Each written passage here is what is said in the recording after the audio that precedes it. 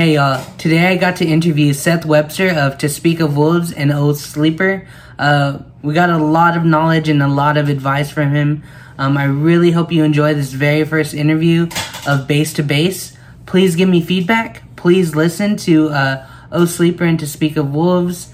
And I really hope you enjoy it. If you stick to the end, you might find out what barbecue Seth likes the most. So when did music start playing a role in your life? Like, when you knew it was something like you wanted to do, or like where it really just caught your attention? Well, I had moments of it as a younger kid. Like when I was in fifth grade, my mom convinced me to play violin, and so I got violin lessons for a year. I joined the choir, which that singing has always really weirded me out because it's like any instrument you play, somebody goes play a G, you're like, Yeah. and if you're supposed to sing one, that just sounds like the most terrifying space to be in. And then I played in band in middle school into high school. I I feel like it was just a thing. My dad was always like pushing sports, and my mom was like, I know that you don't feel this way, but you should play music. And so in middle school, I tried out, and the band director was like, we feel like you have something special. Like, and so they convinced me to play French horn. I did that for 5 years. And then when I got to high school, I was like, I'm going to play football, even though I was 5'5" and 130 pounds. I did grow, as those who have seen me in real life know, but it just was like something I was really serious about it because I thought it might make my dad think I was cool.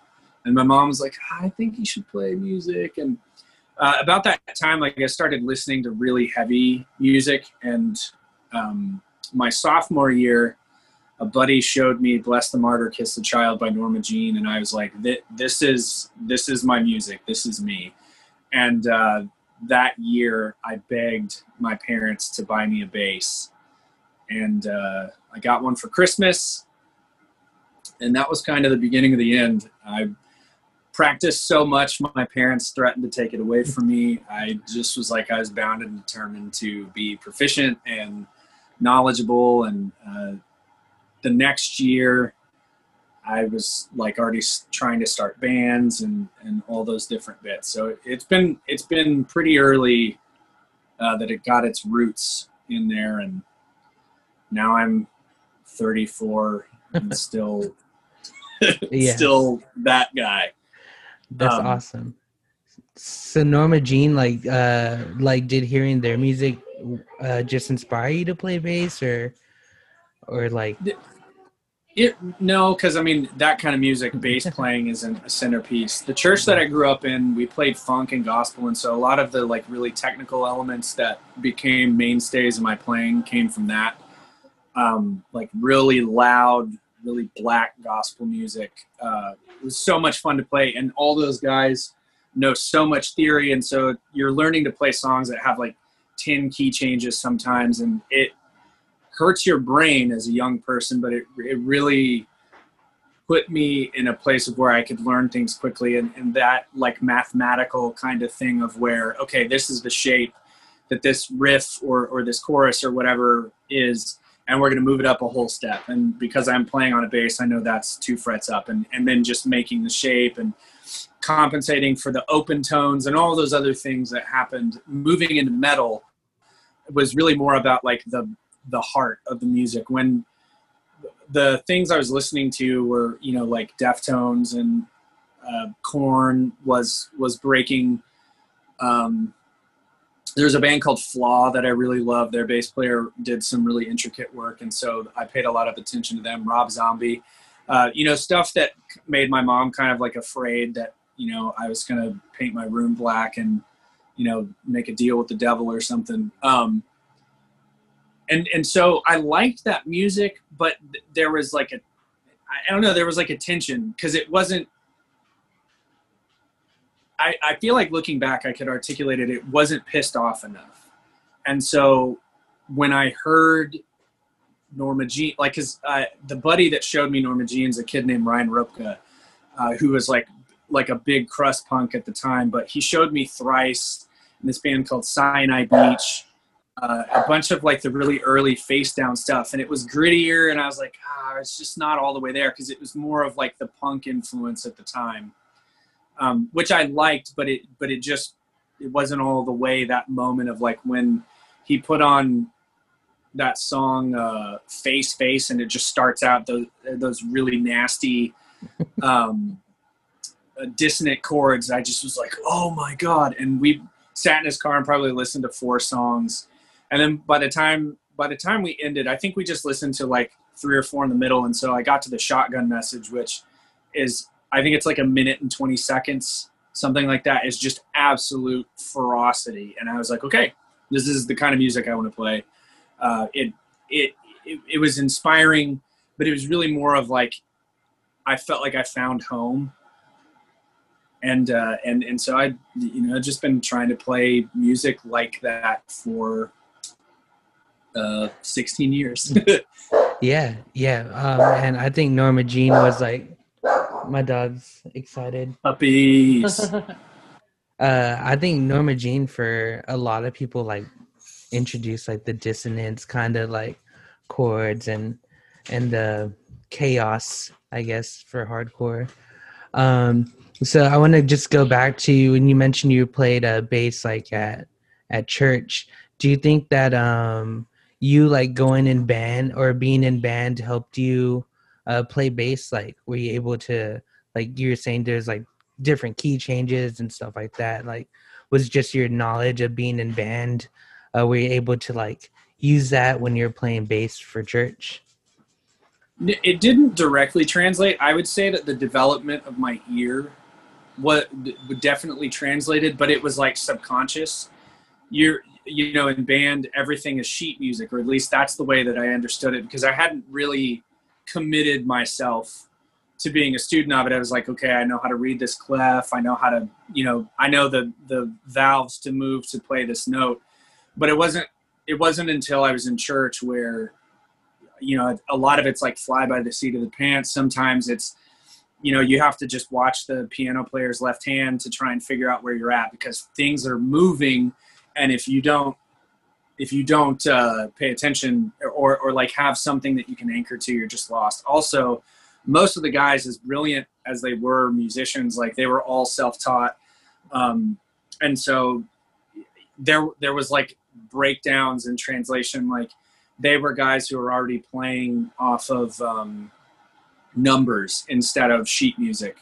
And so, sometimes you'd have a guy come in like a guest artist, and he'd bring sheet music, and they'd all laugh and be like, just play, man, we'll figure it out. And so coming from like the academic standpoint and then the church thing, it filled in a lot of the middle. And I think it was scary enough that it really had an impact, because you didn't want to be the guy up there missing a note or missing what's going on. I'll never forget, there's a guy named Steve Collins who was one of the band leaders that I played under, but we would play a set that he's just screaming notes in your ears. And that's just how you play. He's not like mad, but he's like deciding where everything's going to go. And you're just like, oh shit. Okay. And doing that made, like you get a phone call from a band and they're like, here's 8 songs. We want to take you out. We'll try out. We'll see. Like we have some tabs, or we don't have any, or we want to see what you'll do. Being put in a position where you have music that you have to be able to accomplish, and you have like varying degrees of information on it. That hot seat kind of space that I existed in church really was the biggest theory bit, I feel like, that translated to metal.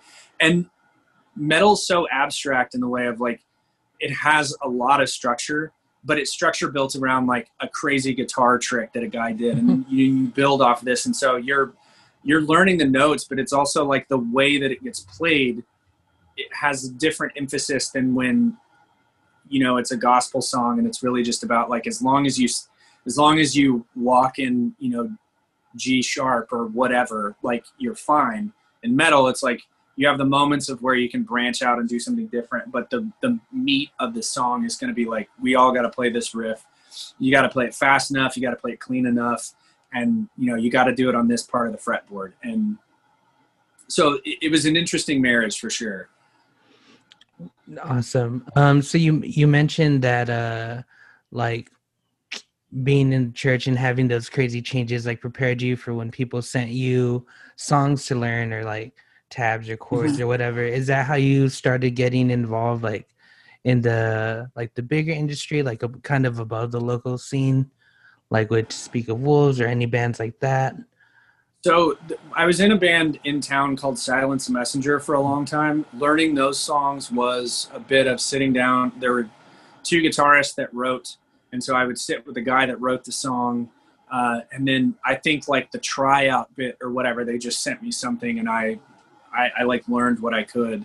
I was still in like the budding stages, I feel like, and so I was not proficient enough to accomplish learning a whole song just by listening to it.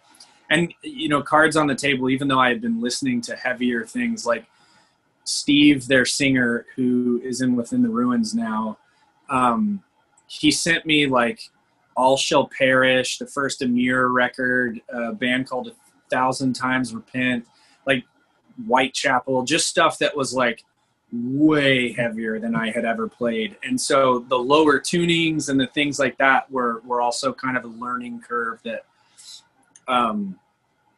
being in that band taught me a lot about that. We started out playing in drop C, and by the end of it, dudes were playing 8 strings and we were playing in like drop F sharp.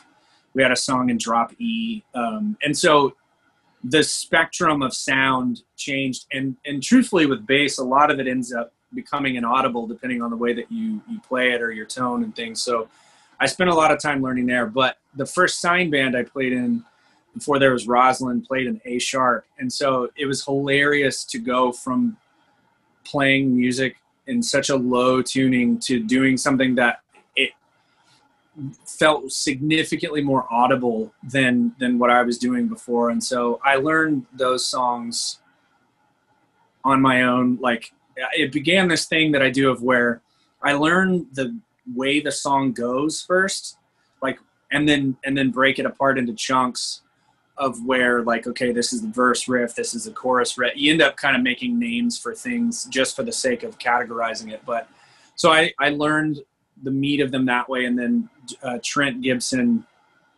their main guitarist, when I joined, would, you know, just kind of fill in the blanks. Like, maybe I knew how the riff went, but I didn't know how to play it. And I knew the places it went in the songs. And so I just learn the riff real quick, and then boom. And so that ended up serving me really well on into it. As you get, I don't know, as you get further along, I feel like you're touring with guys that already know you outside of the context of touring their band. And so, like, learning the stuff in No Sleeper has been, Shane sends me the songs that we're going to play, or like a mix or whatever, and I'll just learn them in that way of like, I know where the puzzle pieces go, I just may not know what's on the piece. And then we'll video chat for 15 minutes and I'll just learn the things I couldn't figure out what he was doing. 'Cause he writes weird things, you know, and it's cool though, because each time throughout, like I did before there was Rosalind stuff, Upon a Burning Body, To Speak of Wolves, all of them had some varying degree of, I could be exposed to the music before I went into the room. And then there's always that atmosphere of like, you kind of got to get it from the horse's mouth to really know what it is as well. Which really, just to brag about him, like when I started playing for Upon, Ruben was moving into taking over guitar. So he was teaching me bass and learning leads, and watching him do that, he was just a machine. Like he would sit for hours and hours and hours. And that really, I'm moving through it quickly, but that sitting with things for that long is really the only way that you get to where you can do it moving forward, is like, you've just done something 1,000 times enough that, oh, hey, this sounds like this. And you start to piece it together. Yeah. So What tuning does O Sleeper play in? We do a variety of things, but it's top secret. Oh, No, got I'm you. kidding. We do. It's the first two. The first record was Drop C. The second was Drop D, and then from Children of Fire forward is kind of like a mashup of just depending on what he was feeling. The most interesting of which I think would be regarded as being like the Hush Yael tuning, which is the first two strings are only a whole step away from each other, which makes fretting stuff and the way that, like, the things you can accomplish, it becomes really fun. I'd never played around with anything in that way. I pretty much was like, my job in the band is pretty bread and butter, so I'm going to stick with that. But he's really, really creative. And I think, like, he decided, he's like, what, I'm going to learn mandolin. And he just does stuff like that. So it's really entertaining how him learning other instruments has the potential to translate to the way that he sees guitar. And so, truth be told, and it makes it a lot more fun for me that there's no telling what he'll throw at us. And it's a fun space. It can be kind of nerve-wracking when you first hear it. You're just like, what in the world? But there's a bit of like a competitive edge as well, of where if it's your personality like it is mine, I just never wanted to go to band practice not at least being in a space of where, like, okay, after about 10 minutes, like, we're just going to do this. Like, you don't have to spend a lot of time on me. I like being high output, low input. And no one really digs having to spend a lot of time teaching a guy. Like, it's tough to inspire confidence when you don't show up prepared. So Yeah, I definitely feel that for sure.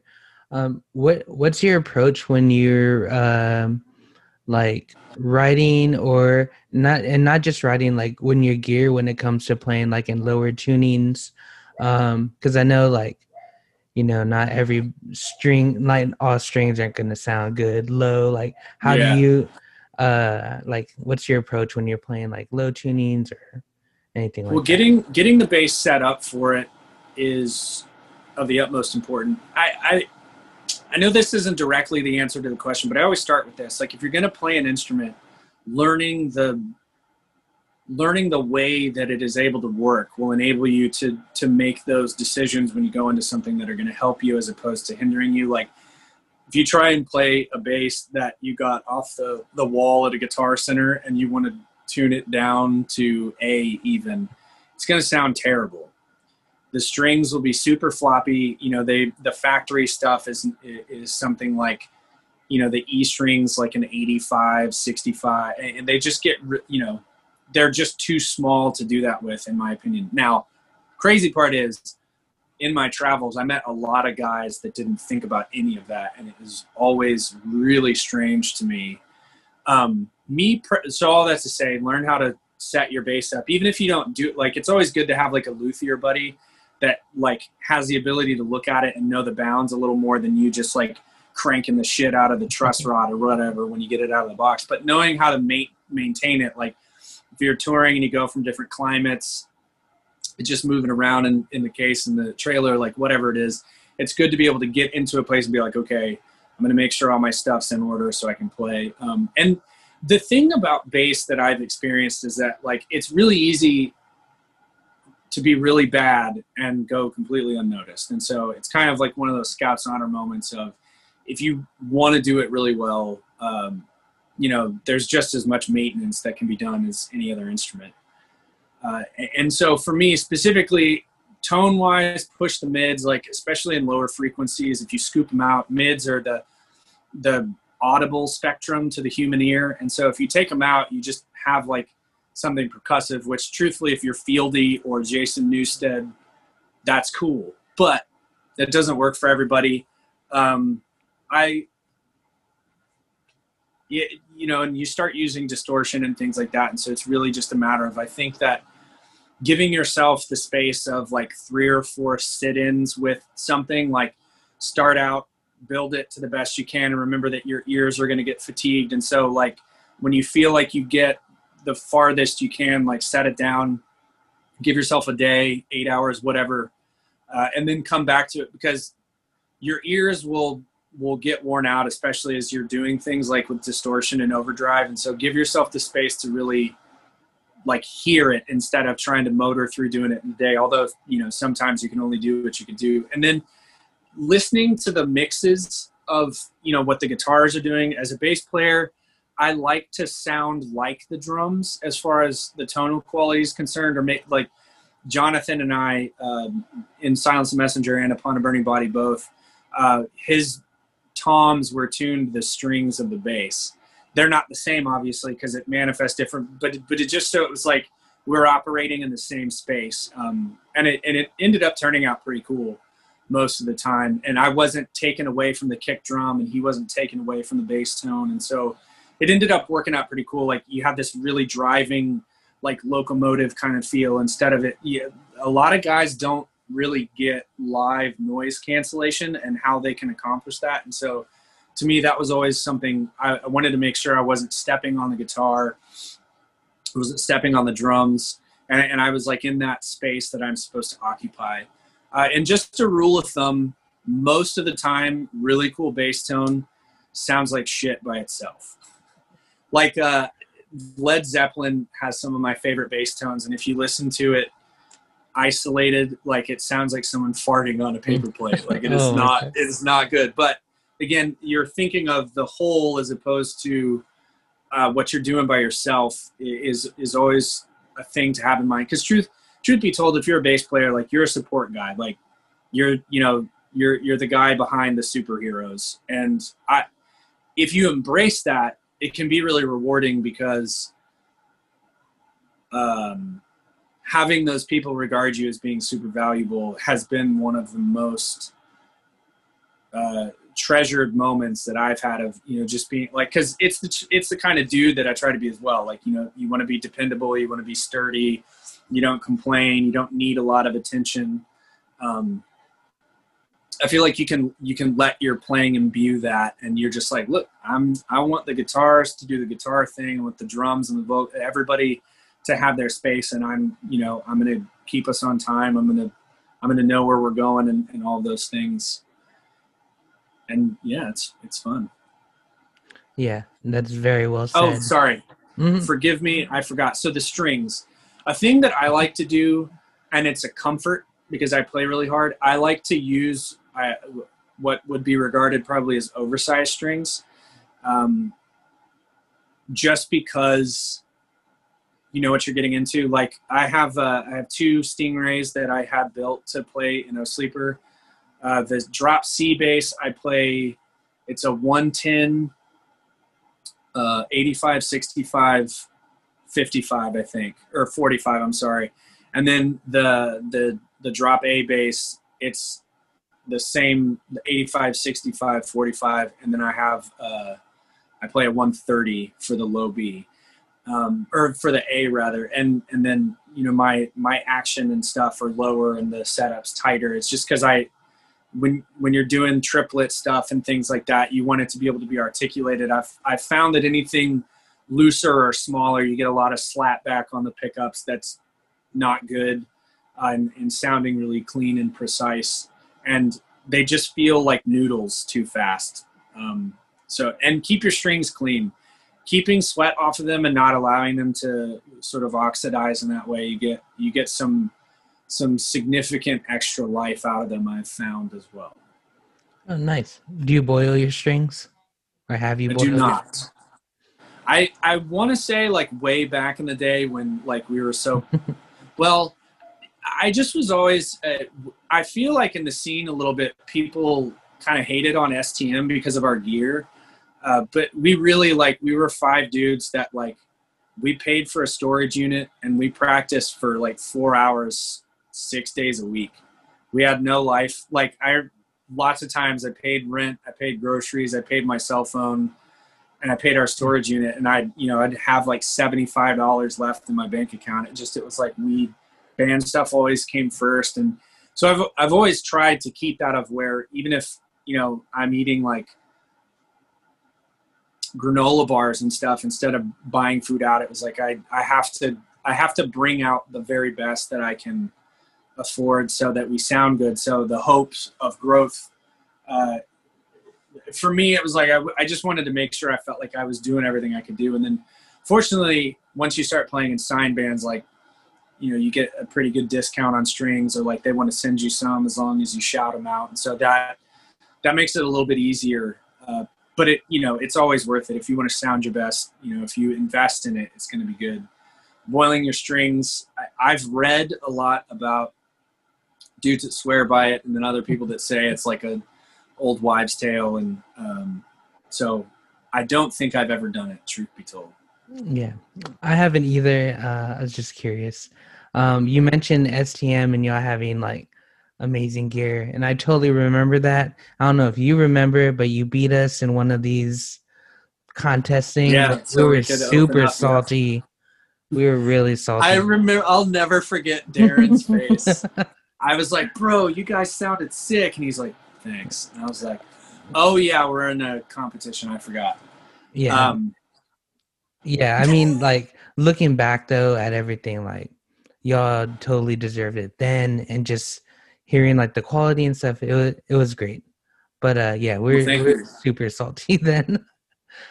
Well, and it's such an interest, like, I don't know what it's like now, but, you know, there's definitely that thing that exists, and that of, like, one of the group of dudes that I met that I was friends with all of them, but it was really interesting the way that they went about what they were doing. The STS guys, the Sworn to Secrecy, like, they were huge in San Antonio, and Steve-O would laugh because he was playing like a Squire Telly through like a PV Valve King or something. And it just was like, there's something cool about the magic can happen any kind of way. But for us, you know, like James and Anthony worked at Guitar Center. Paolo and I just kind of naturally were like, we wanted to know what gear was like the best we could do. And so, like I say, it was always what we spent all our money on. And so by the time we got up there, it was like, man, if we can't win this, like, it's on us. And so, but I appreciate that. Those are the memories though that it made, like, when we did, me and Darren did the Man a Million stuff, and we both got to play guitar. Like, it just was fun, even in, you know, your local scene of, like, the roster starts to be like, you know, the world's much smaller of that, and you get to, eventually you might get to make noise with some guys that you've, you know, really looked up to their playing. And I still, like, when he puts a video on Instagram or whatever, I'm like, ooh, what's Darren doing? And he's always, like, selling stuff and, you know, all this other, it's, there's another kid, dude, Eugene Sanchez is like a hidden San Antonio gem. That guy shreds at everything he does. He is such a good bass player.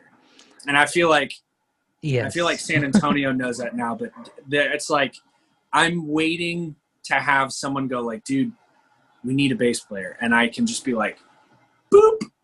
And because I want to see that dude get his. He is disgusting at phenomenal. Bass. Talk about, like, great gear too. I'm actually going to have him too. I'm going to talk to him. Nice. I'm going to interview him, talk about all his gear and stuff. That should be pretty fun. Yeah, no, he knows. It's always cool when you see a guy who's completely immersed themselves in the world that you know, it's like, people will always be like, oh yeah, you know, but it's like seeing somebody really care about it. I think he just bought like a Tosin Abasi signature. Like, he just like, nah, I'm just going to play an 8-string because, you know, why not? Or a 9 or whatever it is. He's been a person, and I've been pretty bummed during COVID because Sleeper was on, hands down, the most fun I've ever had on a tour. All the bands got along. Everybody sang everybody's songs every night. It just was a total bro fest. I was destroying the universe at merch. It just is like the feeling of the culmination of everything that you work for, like firing on all cylinders. And then nose diving into the mountains. But watching him do his thing, like I've felt inspired several times by just watching him be like, this is me doing this. And you're just like, go away, you talented alien. Yeah. But then me being like, okay, I can pick up a bass today because, you know, I want to be as diligent as this guy who's, you know, just kind of hanging out at home right now. So I think that's the thing too. Side note, it's like, it's always good to allow yourselves to admire and embrace the talent of the people that you're exposed to, because the idea of the best is such a frivolous thing. It's like, really just work to be good at what you want to do. And I feel like eventually you'll be recognized by the parties that, you know, will make some difference about it. So. Awesome. So you were talking about touring. I just wanted to see what you think like the future is for touring, or just thoughts on it in general. Living in Nashville, the ear to the ground, you hear lots of things. I've also stage managed for some artists and things like that. So there will be pockets of, I think, like bands that are bigger, that can do like a drive-in theater and things like that. I think that they're going to be the first ones back to quote unquote normal as far as like the numbers and the money that they're able to bring in. I think that bands like my band that tour, you know, in between 500 cap and 1,000 cap rooms when they go on tour and smaller, we're the ones that will be the last back in the door, because you're in a venue, it's an enclosed space, and until that's really deemed safe again, it's just not going to happen, I don't think. And things have been postponed. I think the Killed and Born Again tour that we were on, at least the last I heard of it, they had pushed it back to the end of next August. I would love to believe that things like that will turn out, but I have a pretty pessimistic view, because, you know, we keep, like in Nashville, we keep going back and forth in between which like stage of quarantine we're in. And so I feel like politically the things that we're seeing of where, you know, people are treating it as a political affiliation as opposed to a medical thing. And we're arguing about the merits of it, you know, if it's even necessary or not. And different experts are arguing with each other. And so I feel like that the real answer is somewhere, and when we find it, I think that will be the beginning of it. But people don't seem to be working to be very considerate of each other either. And I think that's the bit that's really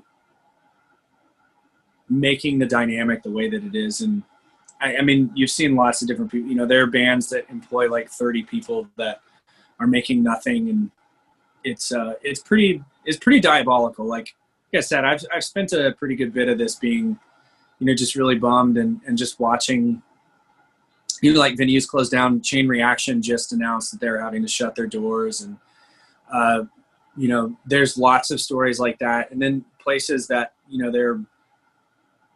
they're turning their ingenuity into something worth it. Like Seth Keen at Outland Ballroom in Springfield, Missouri. Like, he opened this really rad, like, dairy-free ice cream shop.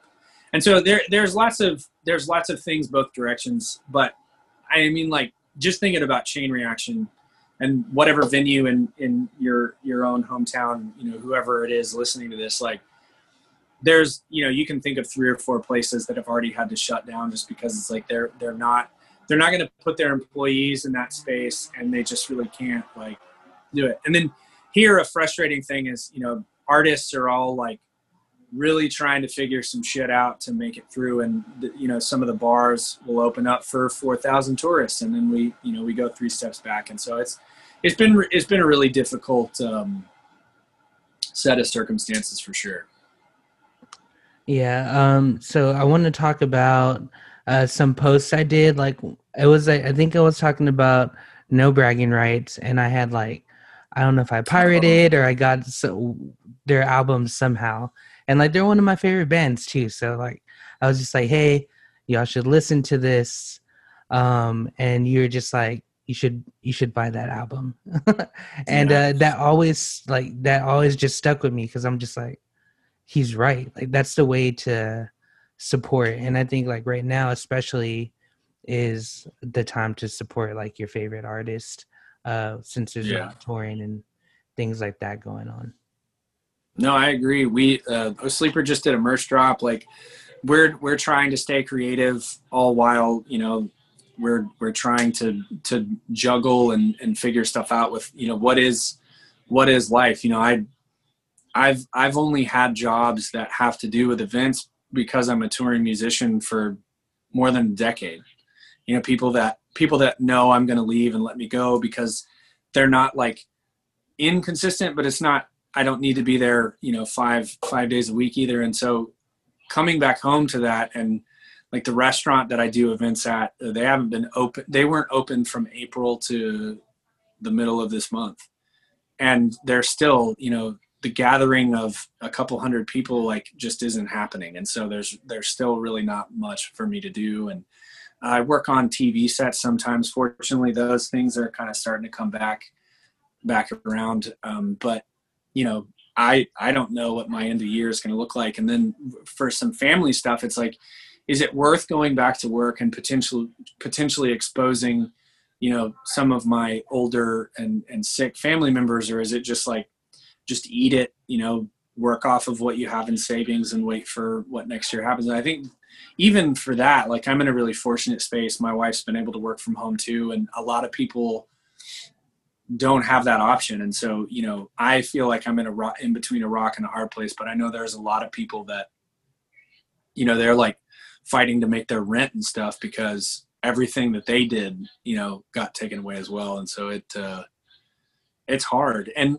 it's funny, I don't remember commenting that, but it's probably around the first or second band release I did. And you realize that, getting signed almost always just means you owe somebody money now.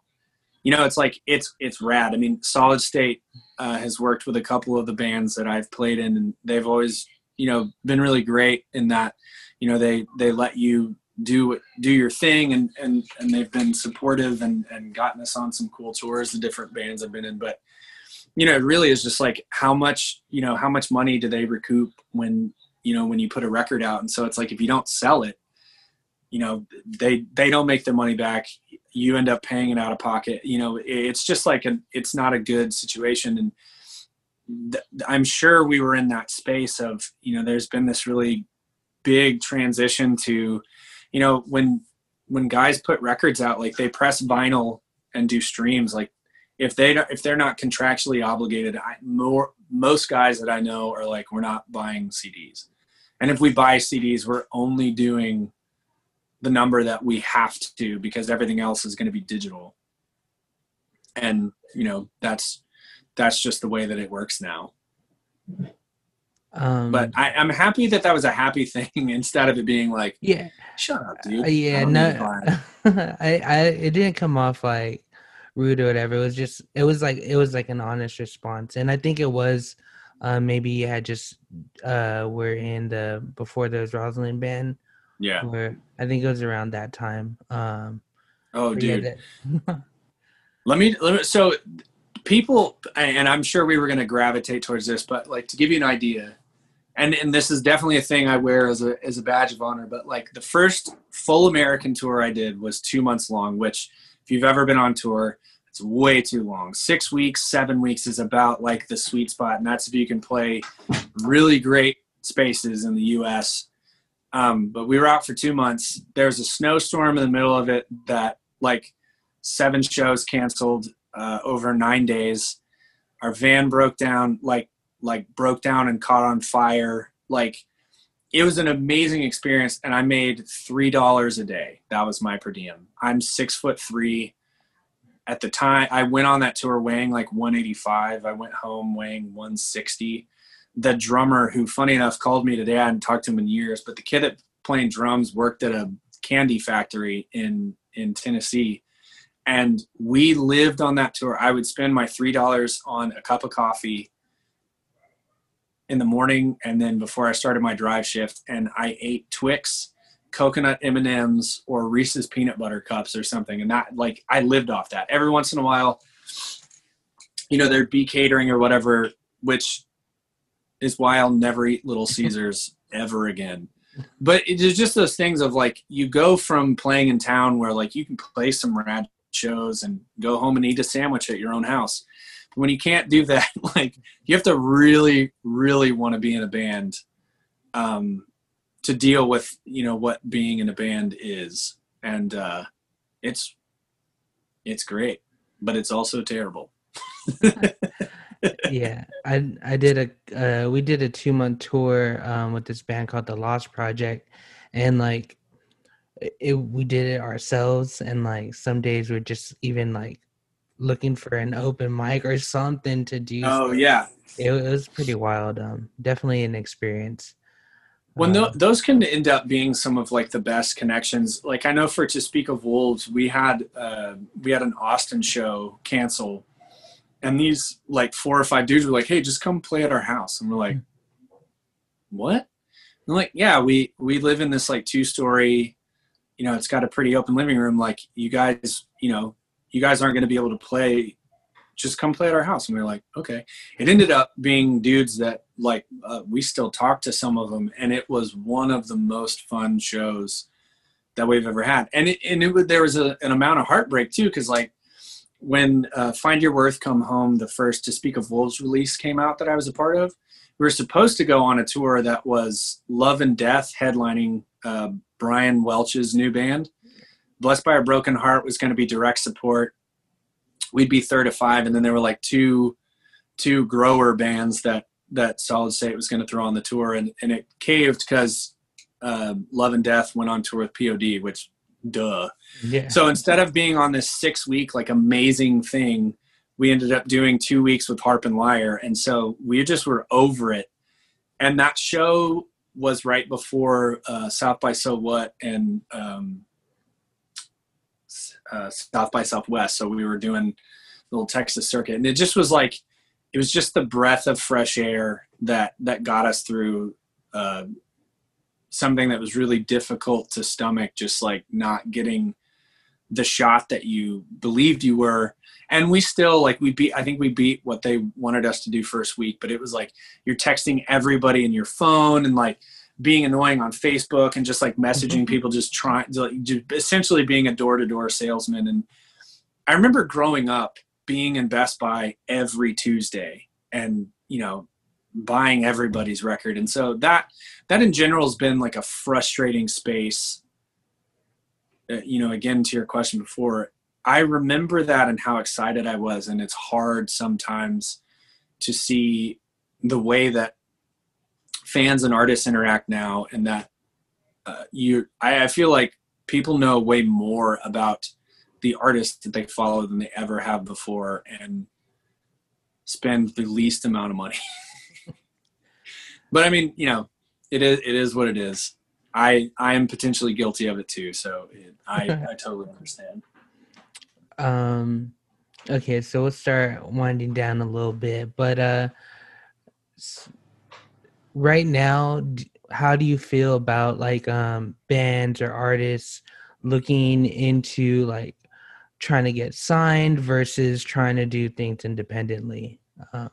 Like, people have DistroKid and just options to distro your own stuff. Like, what is the route that you would take now? Well, it's interesting. First, I'll say this: I wouldn't call it a mistake, but because me being serious about music started where it did with Silence the Messenger, that was a band of 5 dudes that we were like, we don't care about anything else but being in a band.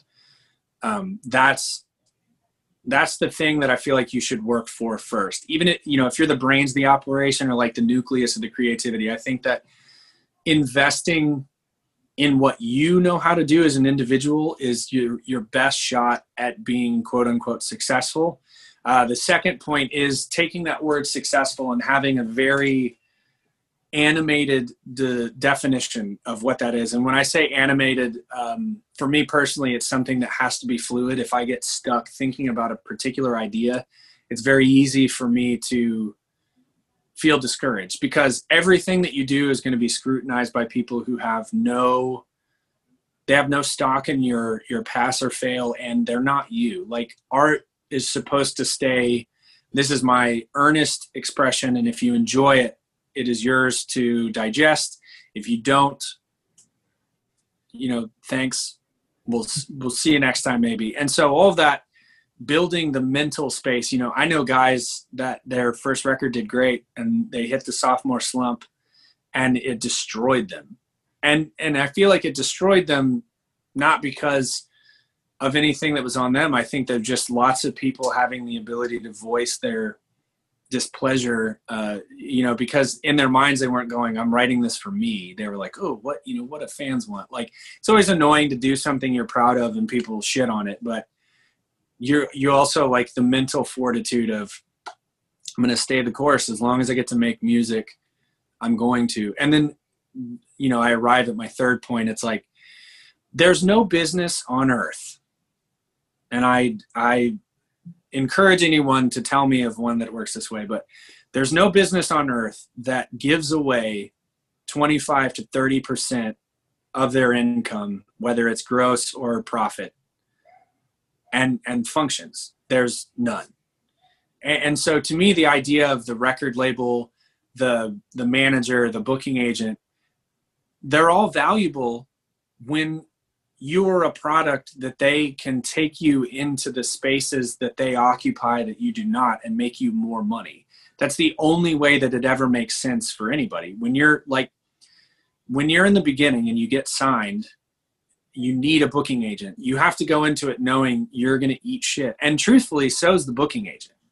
Like, it sucks to, get paid $300 and have to give, 60 of it away, but it's getting you in the door. Well, in the middle, if you don't grow past a certain point, you just are going on tour for free, or you're not going on tour. And so all of that to say, if you can build yourself where you have markets where you're worth, 50 to 100 tickets, you can keep track of that. You can manage those relationships. And it's just, meet the bar manager, meet the promoter, meet the talent buyer, like, be in those emails and just shake those hands. Because if you go to a booking agency and you know that you're worth 200 tickets everywhere, that's something they can work with. If you're a band that's just kind of going where they send you, and, maybe crickets are the only thing that show up every night, like, nobody wins that way. And I feel like there's a lot of inflation that's kind of happened, of where, you puff up numbers, or it's like a perceived or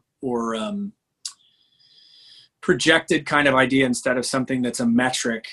That's the gray area that, you stop getting asked on tours or whatever. And there's some politics involved that, people will talk about. But all of that to say, I think that the more that you want to keep in your own hands, like doing your own pre-pro, maybe even learn mastering, like, everything about the industry is moving into the more streamlined your business is, the better. And so it's like, print your own merch, make your own merch designs, learn Google ads, learn Facebook ads. Like, being an artist, there's an argument that's like, well, I just should be creative. It's like, part of being creative is how you maneuver the technology around what you're wanting to do. The medium changes because the way that people consume it changes. And so you have to learn Instagram, you have to learn Snapchat, or like TikTok is the biggest one now. It's like, I think TikTok's a really interesting platform, and it kind of takes the things that made Vine cool and sort of gave it a bit more space. But yeah, I don't know. I feel like that if you're a thinking person, it's kind of hard not to loathe social media at least a little bit as well.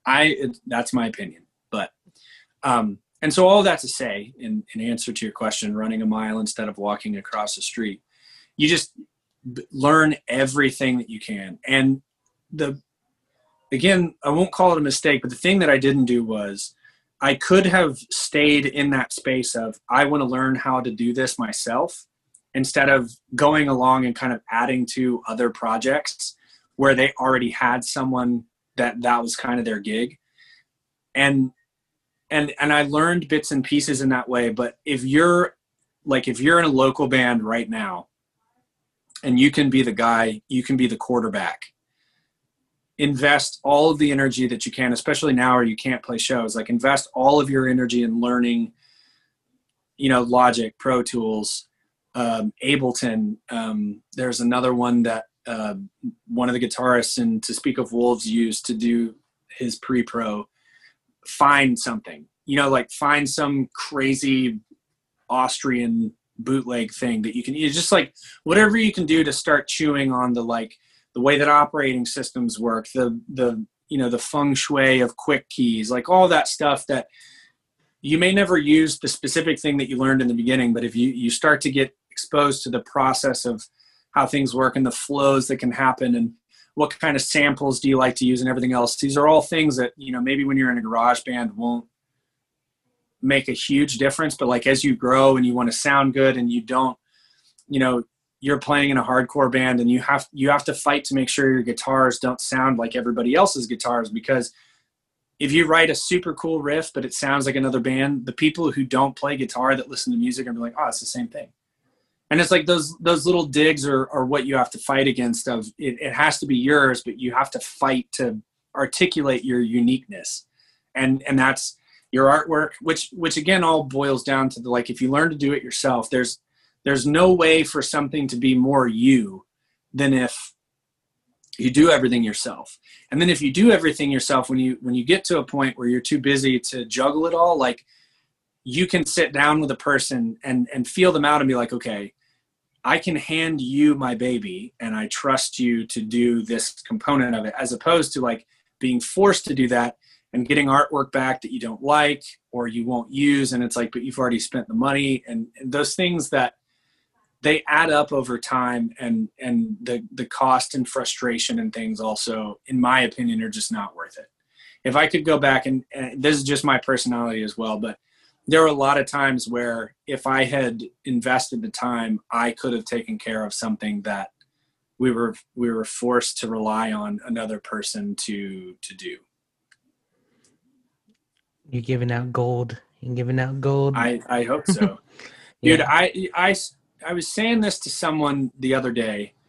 If I can save someone the existential crises that I went through as a 20-something, like one of the most compelling moments of playing music was, quitting STM and just being like, did I make this all up? Like, am I just an idiot? And the phone ringing, and it's Carlos from Before There Was Rosalind. And then, the Rosalind ended and I found out, and it was awful. And then Phil called me from To Speak of Wolves. And then the Upon a Burning Body thing happened the same way. And there were all these moments of where I ended up doing something along the lines of like taking a long walk by myself or staring out a window. And it was like, am I an idiot for believing in this? And the time before Danny called me, or it wasn't even Danny, it was John that called me, the drummer. And I would always joke with him when he'd call me, because we'd be like, let's go get tacos or whatever. And I'd always be like, oh, you guys need me to play in a pond? And he was like, actually, because I made the joke again, he was like, actually, and I just, shit my pants. But literally the moments before, I was staring out my sliding glass door at the house and be like, dude, you're an idiot. Like, you should have stayed in school. You should, you do that thing. And to me, what would have changed that part for me is if I could record myself, if I could, it's like if I was learning all those things, that's the academia of being a musician. And I think it's great that it's so tangible now, whereas before, when I started playing music, if you didn't have the money to have like your own studio, nothing you produced was going to be worth it. Well, now you can make a legit ass sounding record on a laptop and two, speaker monitors. Like, those are the things of where if you're 16, 17, 18 years old, if you can learn how to do that with any level of proficiency, like you can work for a podcast, you can work for a news station, you can work for anything having to do with audio, you can move into that. And it's like, don't go to college. I already know all this stuff. Put me in front of something more complicated. Give me the user's manual. Like, so that you can play music, you're setting yourself up to be valuable in other arenas very close to that, so that, you know, maybe your band never plays stadiums, but if you have a good job, and you know, you're solid at it, like, your band can go on tour and not make an astronomical amount of money, but you can still be, quote unquote, again, deciding that successful bit, because we play shows, people come out, we make money in merch, we come home with something in our pocket. But like, that worry of, is my whole life going to fall apart, you know, when I come home from this tour? And I know that I'm a bet it all guy. I'm a go big or go home. And so I know that that's part of what put me in that scenario. But looking back, had I had those things to invest in, I could have come home and been like, hey, I'll record a couple of new bands. Like, hey, come over. I'll do I'll do, 6 songs for $500. We'll track everything, whatever. And those are things that I know would have allowed me the feeling of a whole lot of stability that, it ended up making good with, people that worked in restaurants. They're like, yeah, we love you so much. Work when you can. We'll be here when you're done being a musician. If I had money for every time the manager or the GM of a restaurant said that to me, I'd be rich, it's a nice sentiment. But if I could go back, I'd learn all that stuff. And to be completely transparent, it was always a matter of like being so intimidated, because it was like, if I'm bad at this, it's over. But the reality now, neuroscience is really a good thing to study as a musician, as anybody, I think, but as a musician especially, because they've proven that repetition is the way that you learn anything. Am I capable of playing guitar like Tosin Abasi? If I work hard enough. Am I able to be as creative as him? Absolutely not. That dude's brain is golden from some other universe. But learning his techniques and things like that, everything comes from repetition. And so if you're afraid and you're intimidated, take into that, it's like, if I do this enough, you can read something 1,000 times, but if it takes that 1,001 for it to, the synaptic pathway has been created, and then, you just work it. It's like, I didn't hit spacebar fast enough. Like, it's all just this really easy, mechanical, logical process that you just submit yourself to it. If I'm misquoting, it is what it is. But I remember reading or hearing about the singer of, and of course I can't think of their name now. It's Too Late to Apologize. Anyway, brilliant singer, brilliant musician. And he claims that he read a book about, if you spend 10,000 hours doing something, you'll be a master. And that's how he learned to sing. New Republic, that's what it is.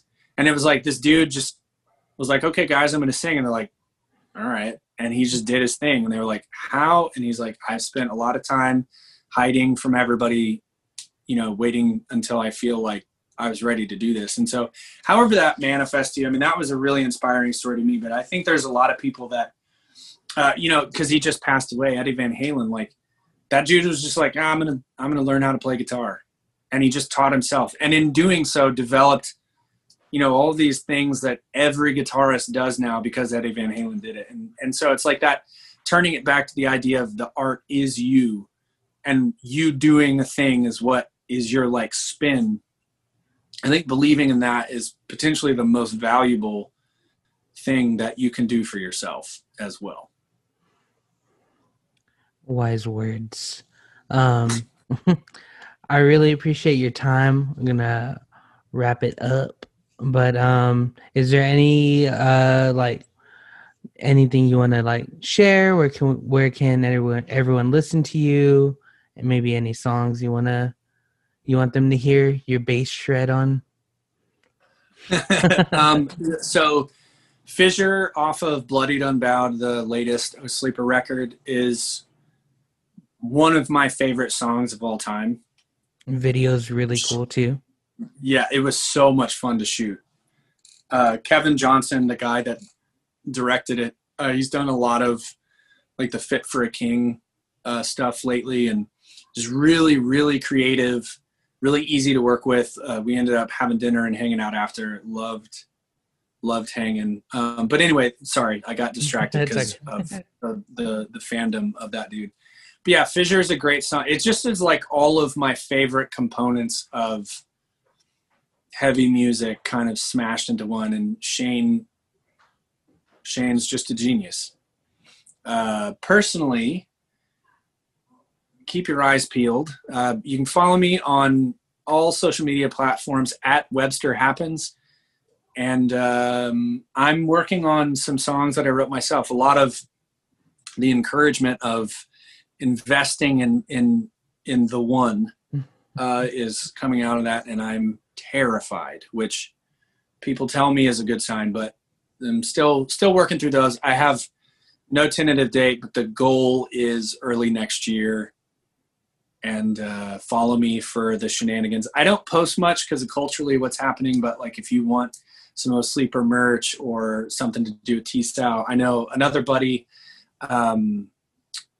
from way back in the day. He's doing a thing called For the Nomads. They've been doing rounds of auctions, raising money for crew members and other people who work in the music industry that are still out of work. He's done some incredible things there. I want to say the last time I looked, they were coming up on like they've raised $300,000 or something, which is really rad. And you know, and the things that we said, if you want to invest, like those guys that aren't artists but are absolutely paramount in us making things go the way that they're supposed to on tour, they're definitely worth investing in. And you know, I'm just going to be another one of those voices. Make sure you vote. Absolutely. Yeah, just be easy on yourself. You know, we are living in something now that our kids are going to read in their history books, and you know, we don't really know the right answers. And give yourself some space, take a deep breath, go easy on the guy next to you because he's having the same go of it. And yeah. I always, yeah. The ending this stuff always makes me laugh because I feel like I've talked for too long already, but I still feel thousands of things I want to say. So, yeah, I just really appreciate it so much. It was a pleasure talking to you. You're awesome. I really love your vibes. Always knowledgeable, and thanks just for sharing everything with us. And yeah, I hope we can get together soon. Maybe we'll just have to go to Nashville whenever all this is done. Yeah, dude, come eat some barbecue. Dang, and some banana pudding. Dude, I think it's cool you like that those like squishy fruit desserts. I'm just not that's not my jam, but I'm always happy when people love them. So I'll make sure we have that on tap if we go eat, because there's a bunch of newer places that have opened up since then. So we'll do a little barbecue tour. Yeah, I'm down for it. All right, man. Well, you have a good night, and it was a pleasure again. And I'll talk to you later. Absolutely. Until next time. Until next time.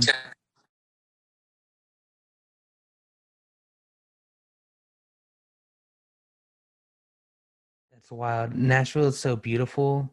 We went there like on a tour, and it was so clean, and it had really good food too. Yeah. What'd you end up eating? It was a barbecue place, and it was across the street from one of the music shops. Like, I don't remember the street.